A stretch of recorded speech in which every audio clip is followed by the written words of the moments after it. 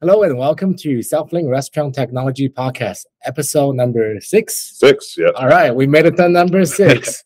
So today we have a very special guest. We have Scotty from Golden Coffee, all the way from OKC. Yeah, what's up, guys? How you doing? Thanks for coming on. Yeah. So you're an interesting guest for us because you're the only restaurant I haven't physically been to so far. So all I really know about you guys is your social media presence. So can you give me a little bit of a just quick and dirty how you got started into this and what made you want to open the coffee shop? Yeah, that's fun. I would say we are about as far from a traditional restaurant venture as possible. It's not like we had some dream to do this for a long time. The business opportunity kind of popped up in my lap. We live about, we're at 14th and 36. We live like 20 blocks from the restaurant, but 2 minutes up the road. So it is right down the street from our house. We used to come to the shop before we took it over. It was a place called Leaf and Bean. They had it for about 8 years, and it was our daily coffee shop. It was the only, on this side of town, it's the only independent non-franchise drive-through. And even in OKC, there's not very many non-corporate drive-through coffee. I saw you had some pretty stiff competition across the street there.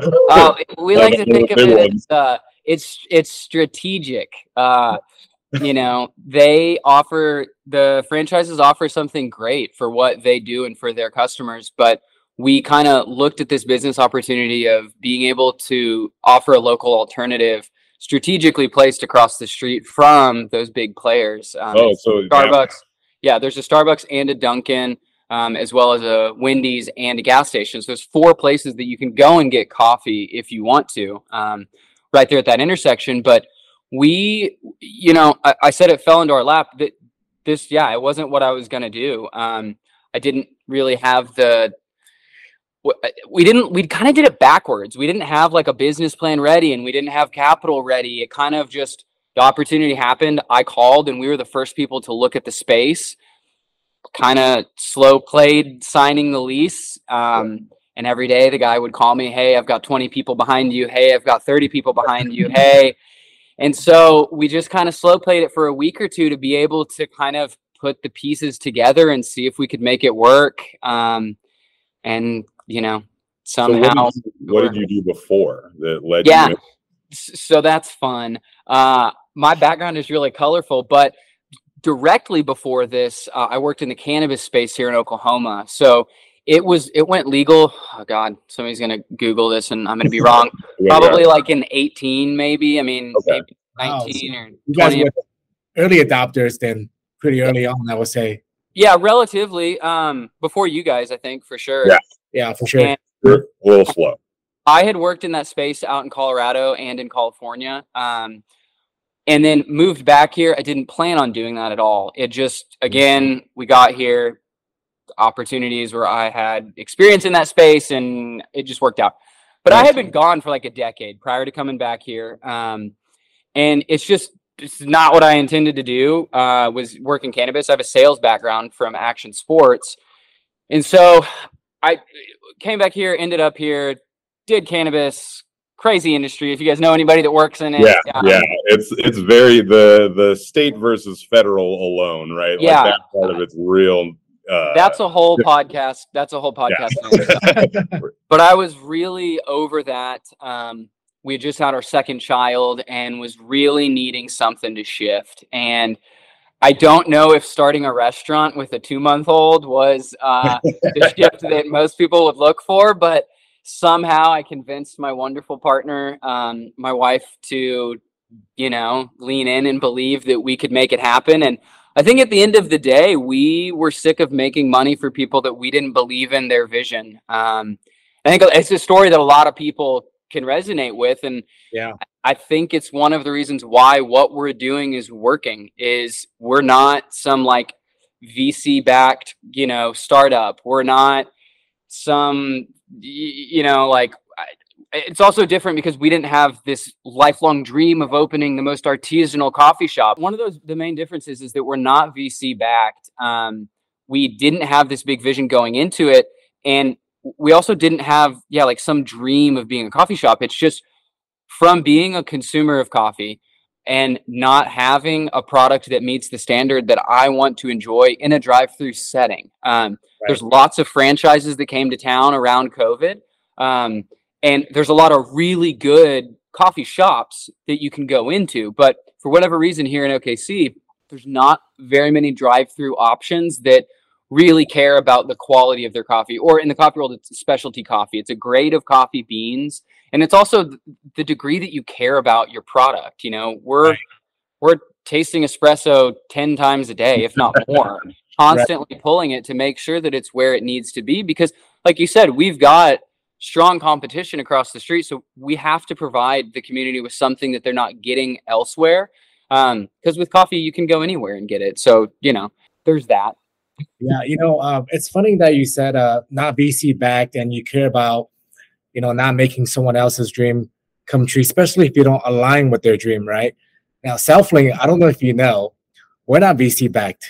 We've been bootstrapping since day one. Charlie and I, met each other. We had this dream of leveling the playing field for a small mom and pop medium restaurants, the technology to thrive. And our vision is always just not about making money, but to provide a true good product that's reliable and affordable. So and one of the reasons, I'm going to try to really steer clear of this being a pitch for your guys' platform, but I really do love the Self-Lane platform. And we poked around, again, from not having a traditional background in the restaurant world. With that said, I've done literally everything that you can do in a restaurant. So I have that in my experience, but it's not like I was working with POS systems all the time. I was using, cannabis tracking platforms and all different types of interfaces that are not a POS system. Though I've used a ton, really kind of what we were looking for is exactly what you said, is that we needed something that catered to a mom and pop shop. And what I mean by that is I'm not trying to buy some hardware that I'm going to end up not using in a year after investing that much in it. And so we really were looking for an iPad based platform that was no frills. It's straight to the point. And with that said, it does a lot. We like I just said, whenever we came on here, I was literally looking at our dashboard. It's really convenient. That it has everything really concise. And I tell people all the time that come through the shop that are opening businesses, especially restaurants, look into Self-Lane, look into Self-Lane, look into Self-Lane. And I didn't know that you guys were that. I honestly had no idea about your business background. But that's cool. That makes me happy to be working with you guys. And how I think there's really a big opportunity for people who have passion to use quality to separate themselves from these bigger corporate interests that have a stranglehold on the market, but people really do feel that difference. You feel that difference from us as a company, and I'm sure all of your customers feel it too, where they have a real person who they have a real connection with, giving them real quality and service versus, the competition where it's all very sterile and clinical and corporate and it all has to be exactly the same, right?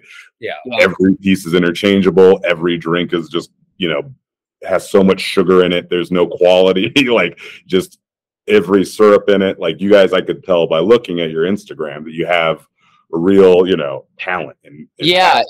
It's fun. I think it's part of being an artist too. And, I fit this really weird mold of being extremely creative, but also understanding systems. And so from not being a traditional entrepreneur, but wanting to do that for my whole career of every organization seeing things of, man, I would do that a little different, just kind of taking notes. And so other business opportunities that I got very close to bringing to market fell apart by bad partnerships. And so when this opportunity came about, it was like, okay, what have you learned at this point?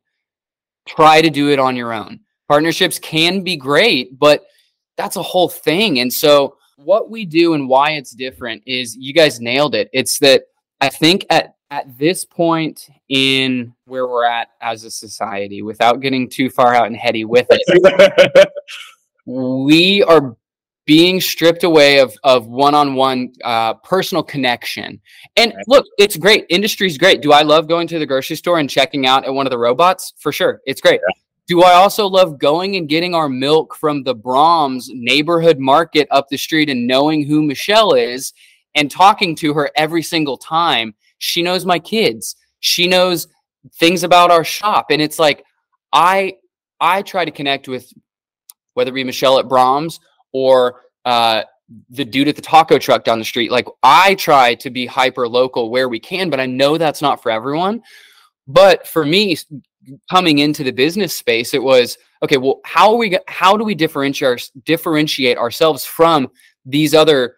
We have two categories. There's the franchise coffees that we're differentiating from, and then there's the really good walk-in coffee shops. That market's dialed in OKC. We don't necessarily need any more coffee shops, but we need more drive-through options. Yeah. And so you nailed it. It's everybody that comes up to the window. And look, we're in the first year, so we're building this and it will change, but we really enjoy the aspect, we being me and my wife, of being at the window and talking to everybody. Because there used to be this thing when you'd go into a pizza joint and you would see Tommy who owned the spot, and you'd know that dude behind the counter or in the kitchen was the person that owned it. And with commercialization of everything in our society, you know, as you scale, you just slowly start to lose that part of why people start business, whether it be like your mom's recipes or whatever. Every one of the behemoths that surrounds us started with genuine intentions. Well, most of them probably started with genuine intentions. Yeah. But where we've scaled as a society, those things have kind of started to get stripped away. And I think there still is room for, you know, franchise coffee. When I'm on the highway going across country and I need an oat milk latte, I know where I can go get the same oat milk latte every single time. Right. Hopefully.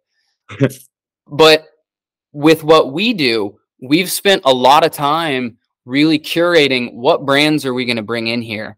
Why are we going to bring them in here? And who are we supporting by doing that? And for you as a consumer to come to us and buy a latte that truthfully, it's marginally more than if you were to go across the street, but the quality is going to be exceptionally more. And we can sit there and tell you the story of Pink House Alchemy that's from Fayetteville, Arkansas, who uses real ingredients in their simple syrups. And it is literally the best vanilla I've ever had in my life.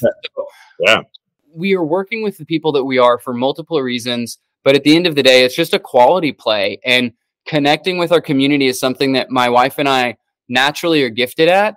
And I think it could be from, you know, I've done sales for over a decade, but that can also be Sharky. And I always had a different personality with my accounts than just going in to sell products, because there's a million salespeople that can sell you anything, but it's how do you feel after this transaction? Yeah. We talk about that a lot. I mean, that's, you know, Kevin's got a huge background in sales, and we would always talk about maintaining that relationship after the sale, right? A lot of people like to give you, you know, oh, look at this big shiny thing, and then it all collapses when you walk out the door, right? So you want them to come back. You want them to, you know, trust you and believe in your product. But I did a little research on you guys, and I saw that Gold Dome has a interesting kind of, like, the name Gold Dome itself has an interesting backstory that I think kind of ties in with what you're saying about connecting with your community. Absolutely. And it's really interesting. So we get mixed reviews of folks from here that really believe what we're doing and love the name Gold Dome. And then we get other, you know, there's haters everywhere, but we get people that are really confused. Well, if you're not in the Gold Dome building, why did you name yourself Gold Dome? It's a very valid question. And I had to face that before choosing to do this. But for us, it's an icon of Oklahoma City that's been underutilized. It's been laying desolate for a really long time.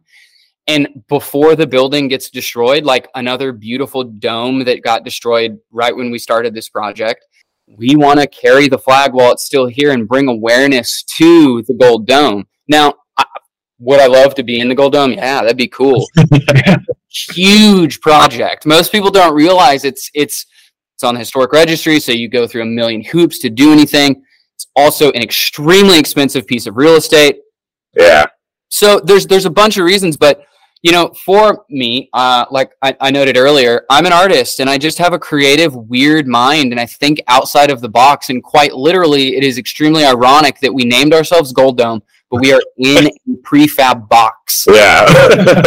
That is not the goal forever, but this opportunity just kind of came to itself. I didn't say it earlier, but we were going to be a cannabis distribution.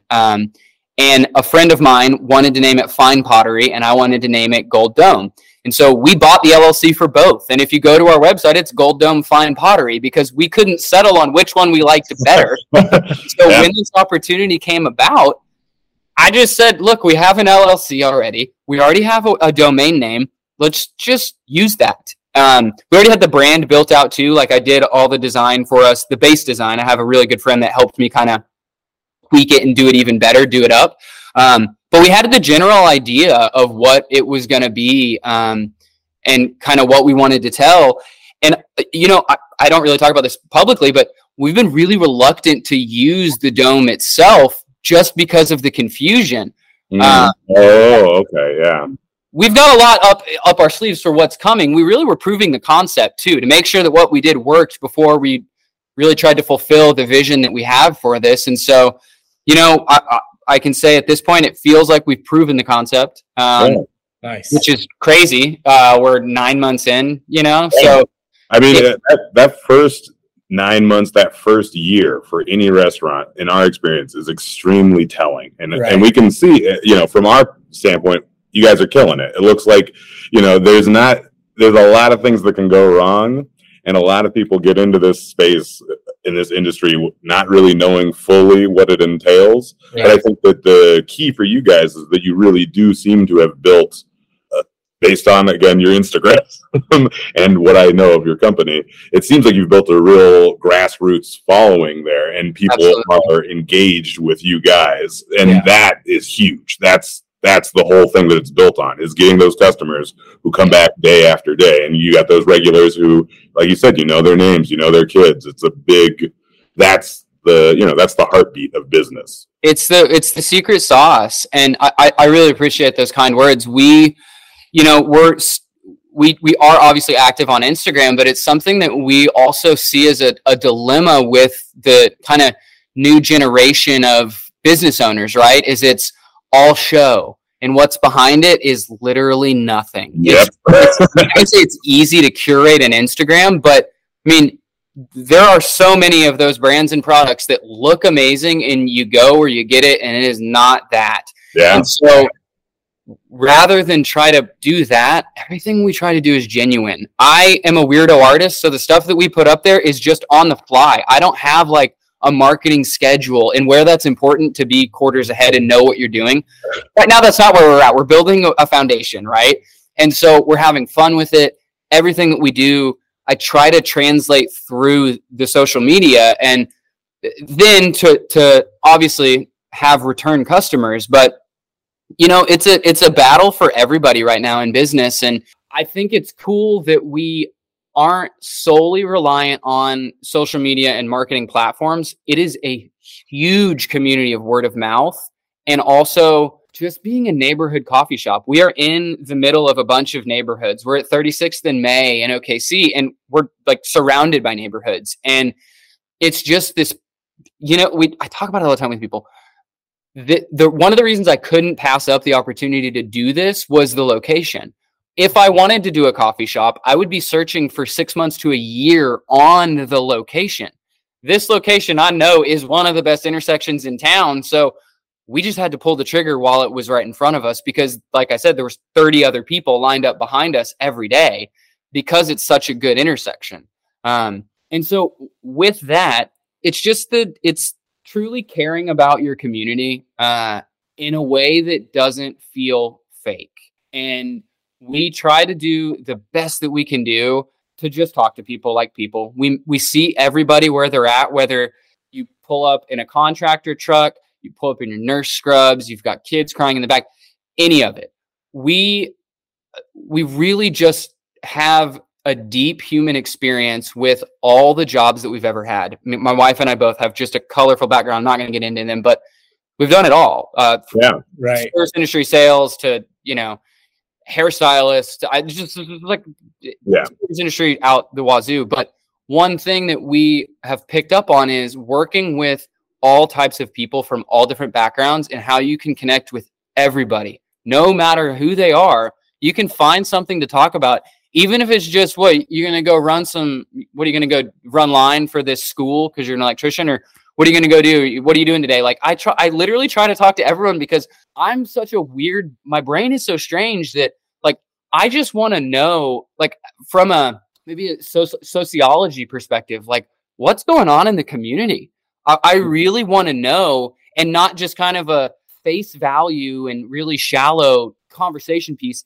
I genuinely want to know, like, what are you doing? What are you doing to make money? Because it is extremely hard to make a living these days. And I'm fascinated by how everybody is finding a way to make a living. Yeah, no, that's great. I think curiosity in us makes us, extremely connecting to other people in our community. Yeah. And you brought up a great point. Like I work with so many restaurants, and a lot of them, they pay money for people to run their social media. But I'm like, you guys are missing the point. This is not how you would do it. Because if you love your restaurant, like you said, it's not just all surface level. You got to go dive in deep and get to know, the people that you're serving in your community, and just have fun with it. Take pictures whenever you are making a product and post it, whenever you feel like it's the right time to post. And that's how you get more followers and connect with people on a deeper level, I think. And then the other thing I really loved about what you said is you took a risk when you saw an opportunity. You didn't just like, oh, let me weigh and see if it's going to work out and, analyze from 15 different angles. You just knew in your heart that this is something I want to do, and you just jumped in. So that's awesome, man. Kudos to that. Thank you. I really know why I did, and I'm going to explain it for you. I have, like I mentioned earlier, a background in action sports. I'm a skateboarder, and I've been a skateboarder for 20 something years. I don't know, a very long time. And part of what tickles my brain with skateboarding, and it's taken me 20 years to be able to figure it out, is it's a problem solving activity that we create the problem and we solve it, and it is pointless. Yeah. And so to take that skill, or to be able to reflect on that skill and apply it to a business where, again, I created the problem for me and my family, and now it has to succeed. I'm not just jumping on a rail and potentially breaking my neck. I have children to feed. And there is an amount of it that, I was thinking about this earlier, it doesn't matter if you're selling skateboards, coffee, or point of sale systems. It's a game. Yeah. And if you can look at it that way and find joy in getting on the field every day, you're gonna stay excited and find a way for it to be fulfilling. Every day there's different challenges. Instead of looking at it as like, oh God, that again. It's just part of the game that we signed up for as business owners. And that is so good. It's really easy to get bogged down being a business owner. There are 1.5 million things working against us, right? But we all are playing that game. And there's this history of economy thousands of years before us, and probably thousands of years into the future, that you can't break it. There's ways that you can try to manipulate it and do it differently, but it's a chessboard, and it's been here for a long time.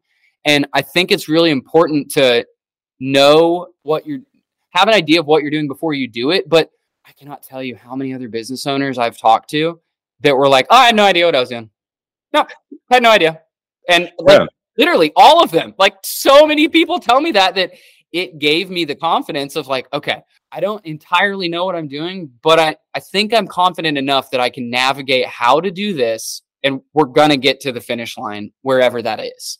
Yeah, well, and I think it is very accurate that you have to, no one knows what they're doing, right? Like that's really everyone. There's just some people who are better at faking knowing what they're doing than others, but we're all just kind of figuring it out day to day. So what are some of the challenges that you felt like you had to encounter early on? Because a lot of people, we've been talking to restaurant owners who have been in it for, 20, 30, 40 years. And, they say a lot of the same things you are, where it's like they just throw their hands up in the air and hope for the best at the end of the day. But I think that you're coming into this with fresh eyes and a lot of enthusiasm, but what are the real struggles? Yeah, interview me in 5 years and we'll see. Check back in, you'll be like, yeah. I try to be aware of that, but I think it's, some of the main dilemmas are that I see people faced with, that we're faced with as well, but it's staffing. I think that's like the number one, right? Is who are going to be the right members on your team. But with that said, I have a very colorful background, and I've been a part of really, really successful teams in a bunch of industries, and I've taken note of things that can build better teams than others. And I think it's really easy to just fill positions based out of necessity. We are blessed in the opportunity that we're in to be crazy people and to work 6 days a week. I have 2 very small children, and that is the biggest challenge to balance the work-life thing right now. Yeah. But with that said, it's staffing. That's one of the biggest issues. But a lot of the details of this, again, without getting too like esoteric and whimsy with it, they've just fallen into place. We have had the right people come to us and present themselves, and just that doesn't happen for everybody. We haven't had to really go through the trenches of like having to hire a bunch of people. We're a really small operation. Right. I'm hoping in the next year that we're able to expand beyond where we're at right now. But again, back to it, we're doing the best we can out of 100 square feet. It is an extremely tiny space. So we don't like have the luxury to have a bunch of staff, which is great. I mean, that saves us in payroll. But it also is the dilemma of like, you can only do so much with 1 espresso machine and 2 people in the space, which is why the franchises have 6 people on the clock all the time. Yeah. They can do a lot more than what we can do. And I don't envy that, but I recognize it. And I see that is something that right now we're not able to do. And that's okay. I'm okay with it. Yeah. I think one of the other main hurdles of this is not having a substantial, we're bootstrapping everything, right? So we don't have the luxury of large capital behind us to float us for the first couple of years. So we're grinding, and we're barely getting there, but yeah, that is the hardest thing for business owners that I talk to all the time, is just the first couple of years, paying off debt and being able to break even or slowly grow a little bit. Yeah. Even is incredible in the first year, right? Like you said, I mean, again, most of the big businesses, they operate 100% at a loss for the longest time without ever. We just don't have that luxury. We can't do that right now. But that's, it's also it's self-inflicted. I am creating this problem very meticulously because having partnerships not work out have been the biggest lesson that some of my mentors have taught me. And so we're going to keep doing it this way as long as we can. One of the other challenges that we have right now is, let's see, what would be the biggest in the first year? Again, I look at it all as opportunities. So that's a good perspective to have. Yeah. The amount of things that have happened have been a mountain of challenges that we've had to overcome. Yeah. But can you actually just tell me about, so is it a 2-man operation or 1 person in that 100 square feet? It's 2. So, and we could fit 3, but it wouldn't flow the same. It's a dance. And so in the back, and I wish I was in there now to show you guys, but it's basically the window, workspace, espresso machine. So I set it up, and this is just from having service industry background, not ever working in this style of coffee hut, but working in kitchens and having front of house and back of house. Yeah. I looked at it as we've got 100 square feet. We're going to give the first tiny little bit to the window and the cash register, and then the whole back is the workspace. And so we've got, counters on one side, a kegerator with counter on the other, ice machine, refrigerators, like literally everything is workable space. And so we don't really have the luxury to have very many people in there. It's being efficient with the space that we have. And that was the challenge that really kind of tickled my brain, was how can we maximize this space? Because I went there prior as a consumer.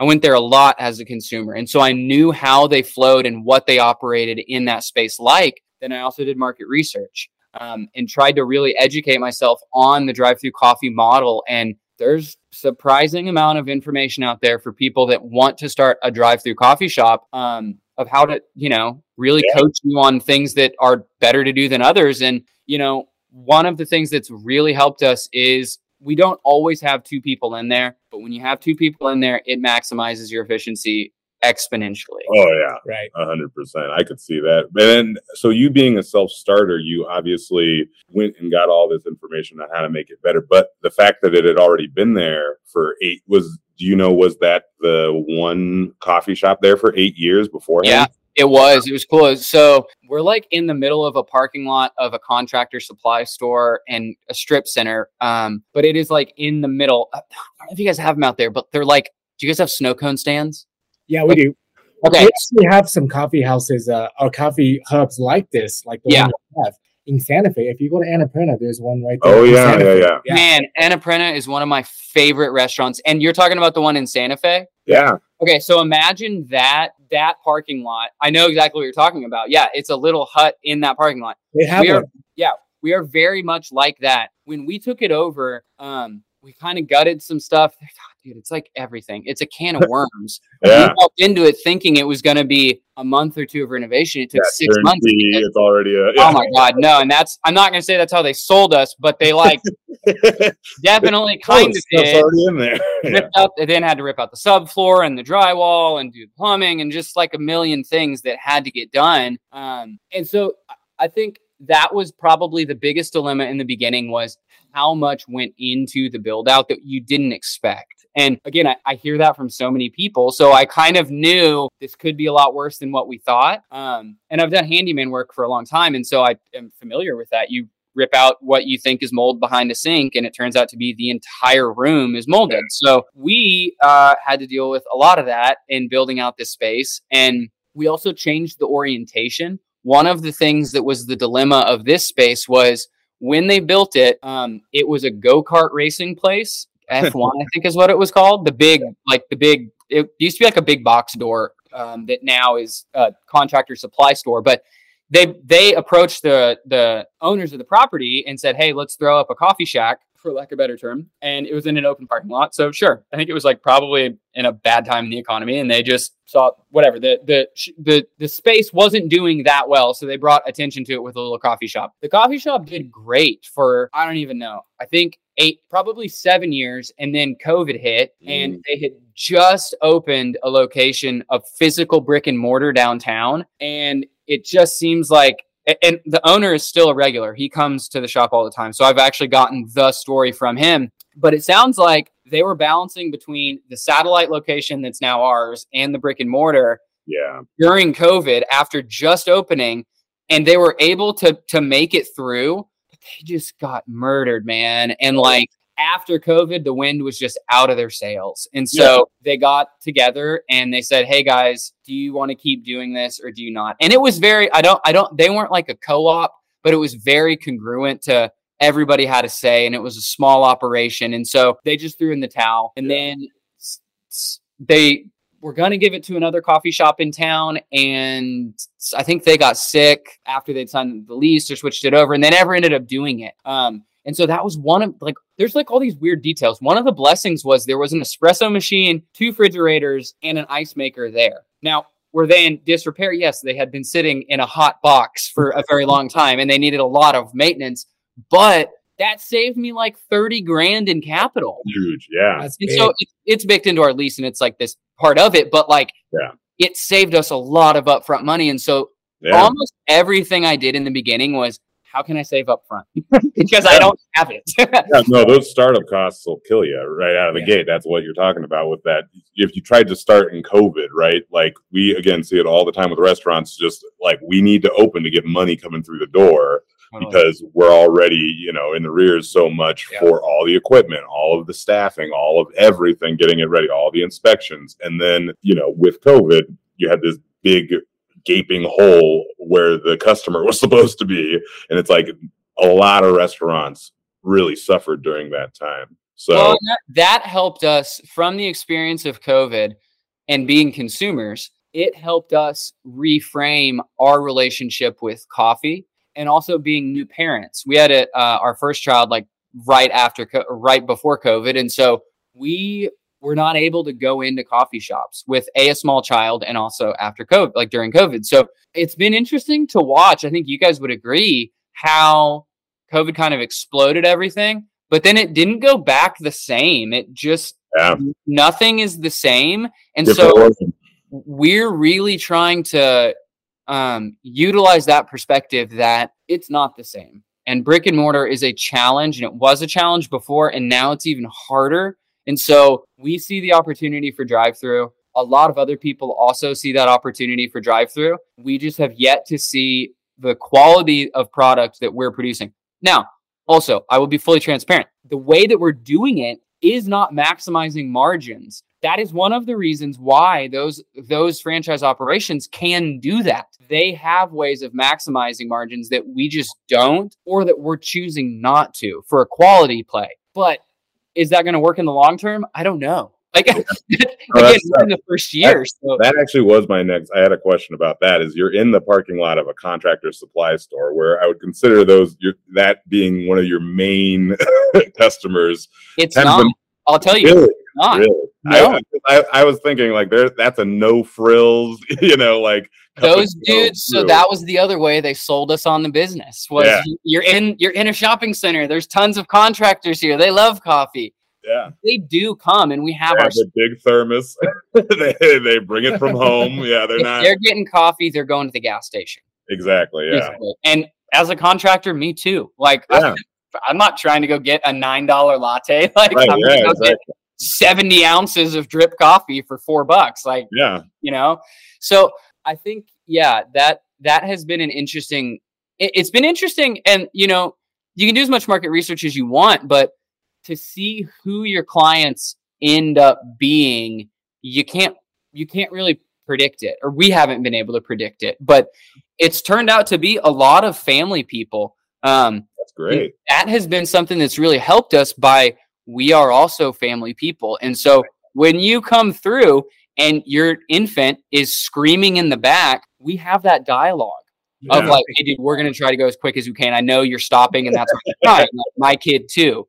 And so it just gives us this amount of humility and connective tissue that we had the idea of like, we want to connect with parents, but like, we connect with parents. It is such a cool invisible thing that we do all day to encourage parents, because it is.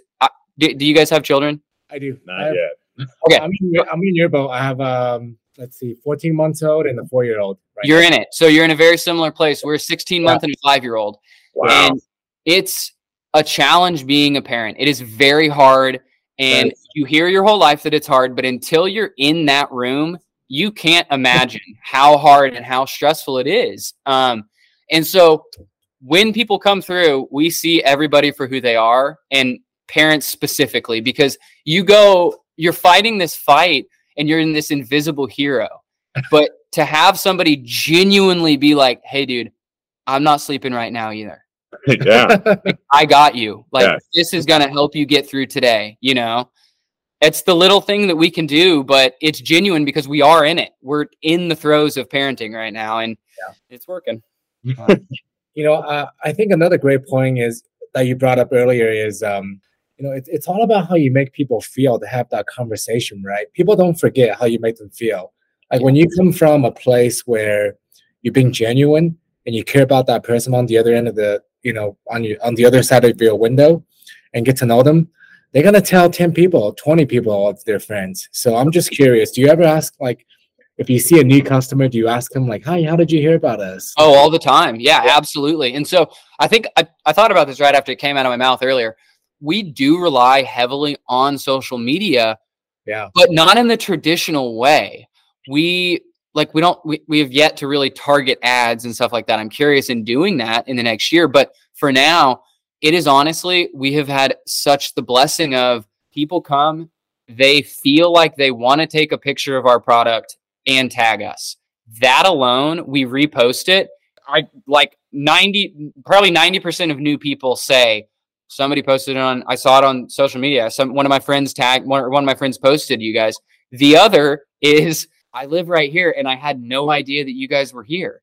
Right. And it's just driving by, and I know we've all experienced it. You drive by the same thing, and then one day you realize there's a really good ramen place right there. You go check it out, and it happens to be fantastic. And it just happens. I don't know. That's we've heard that a lot too from different owners, where it's like the first 6 months, it's just people being like, I didn't even know you were here. It's like it takes so long just for people, like you said, because a lot of people do just go through life with the blinders on, just A to B to C, not looking around, for them to see that new thing. And I like what you're saying about social media, because it actually, what you're doing is what it was originally intended for, right? Before it started being this big, crazy monstrosity, it was just like, hey, look at my coffee. Oh, that looks good. Hey, look at my cat. Oh, that's a cute cat. That was what it was. And that's how you're using it now. Sorry, I didn't mean to cut you off. Yeah. Well, I was going to say, so the prime example, this happened today. So when we launched, my wife made sourdough cinnamon rolls. My mom made sourdough my whole life. We still have the starter. And when we used to make cinnamon rolls at the farmer's market here because they didn't have them. And our friends ran it, and we were like, yeah, we can make bread. Oh, you guys want cinnamon rolls? We can make cinnamon rolls. Nice. So when we started this, we were like, oh, well, that's a high margin product that we know how to do really well. Well, sourdough is not regular dough, and there is so much labor that goes into the process of it. And to scale that is crazy. So this is full circle. Okay. Yeah. We were doing cinnamon rolls and they were doing really well. But they're small batch. And one of my friends brought her friend through who was a food blogger. She's a food blogger in town. Again, she like said, hey, I'm going to bring my friend through, whatever. I'm like, cool, bring her by. I had no idea who she was or what she does. Just like kind of looked at her thing. Oh, you're a food blogger. Cool.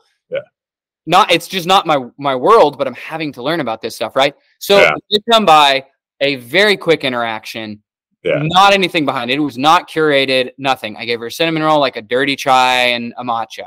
Yeah. Dude. Blew you guys up?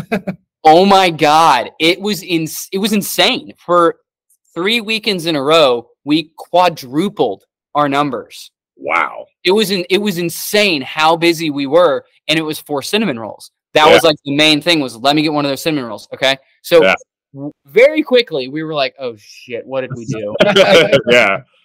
Something just happened. And honestly, it was the best thing we could have done, because twofold: brought us attention, which is the intended purpose, but it also showed us what kind of our max was, like what could we do in this space. And this is when we were pretty new. So we were really learning how to be more efficient on the fly, which was a challenge, but it also helped us dial our processes really quickly. And so, obviously it ballooned and then it settled, but where it plateaued was a lot higher than where we were before. You have a new floor. And so I just try to tell people all the time, pay Emily Phillips. I don't know. She did me a favor, but if you can, have her come to your business, because I don't know. It did something for us that we couldn't even imagine. And so this is the full circle, right? Today, somebody came again. Do you guys have cinnamon rolls? And I'm like, dude, we haven't had cinnamon rolls for 6 months. We had to pull the plug right after we launched it because we blew it up too big and we just couldn't meet the demand. Yeah. And so it was either we take care of the family and the kids, we make cinnamon rolls, because that was the dilemma, was kids would need things. Cinnamon roll timeline would get pushed. Wife would be until 1 a.m. making cinnamon rolls. Not sustainable. Right. Not sustainable. So we had to make the choice. We pulled the plug on them, but I still get people all the time. I'm actually, after this, I'm going to go and look and I'll text you the number. That video has an insane amount of views on TikTok. I don't even have a TikTok. I think I saw it.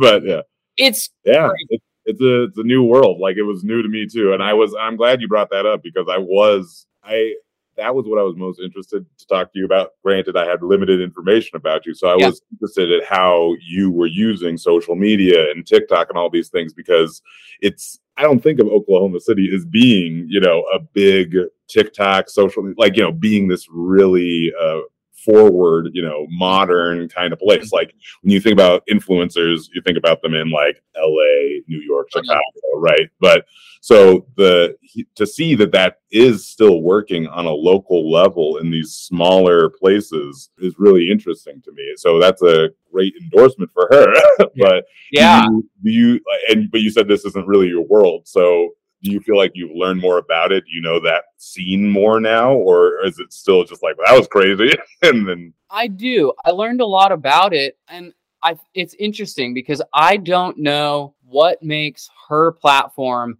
that much different than any other food blogger. It may have just been the time that she launched and the way that she chose to do it, the research that she did of how to build content, because there's algorithms to that stuff. Yeah. And it's it rewards you for filling those types of algorithms. And so I don't know TikTok. I don't even have a TikTok. Like I said, I don't know, but I know that it does work. And like, yeah, we're not a large, like what like you said, LA type place. But I mean, dude, we're like one of the larger metros in the nation. And I always like to say there are 10,000, I don't know this number, but let's say it's 10,000 kids coming out of high school every year entering the economy. Well, that's 10,000 people on those platforms that are using that. And so there are eyes on those platforms. We've never been more connected. And so I think it doesn't really matter where you are.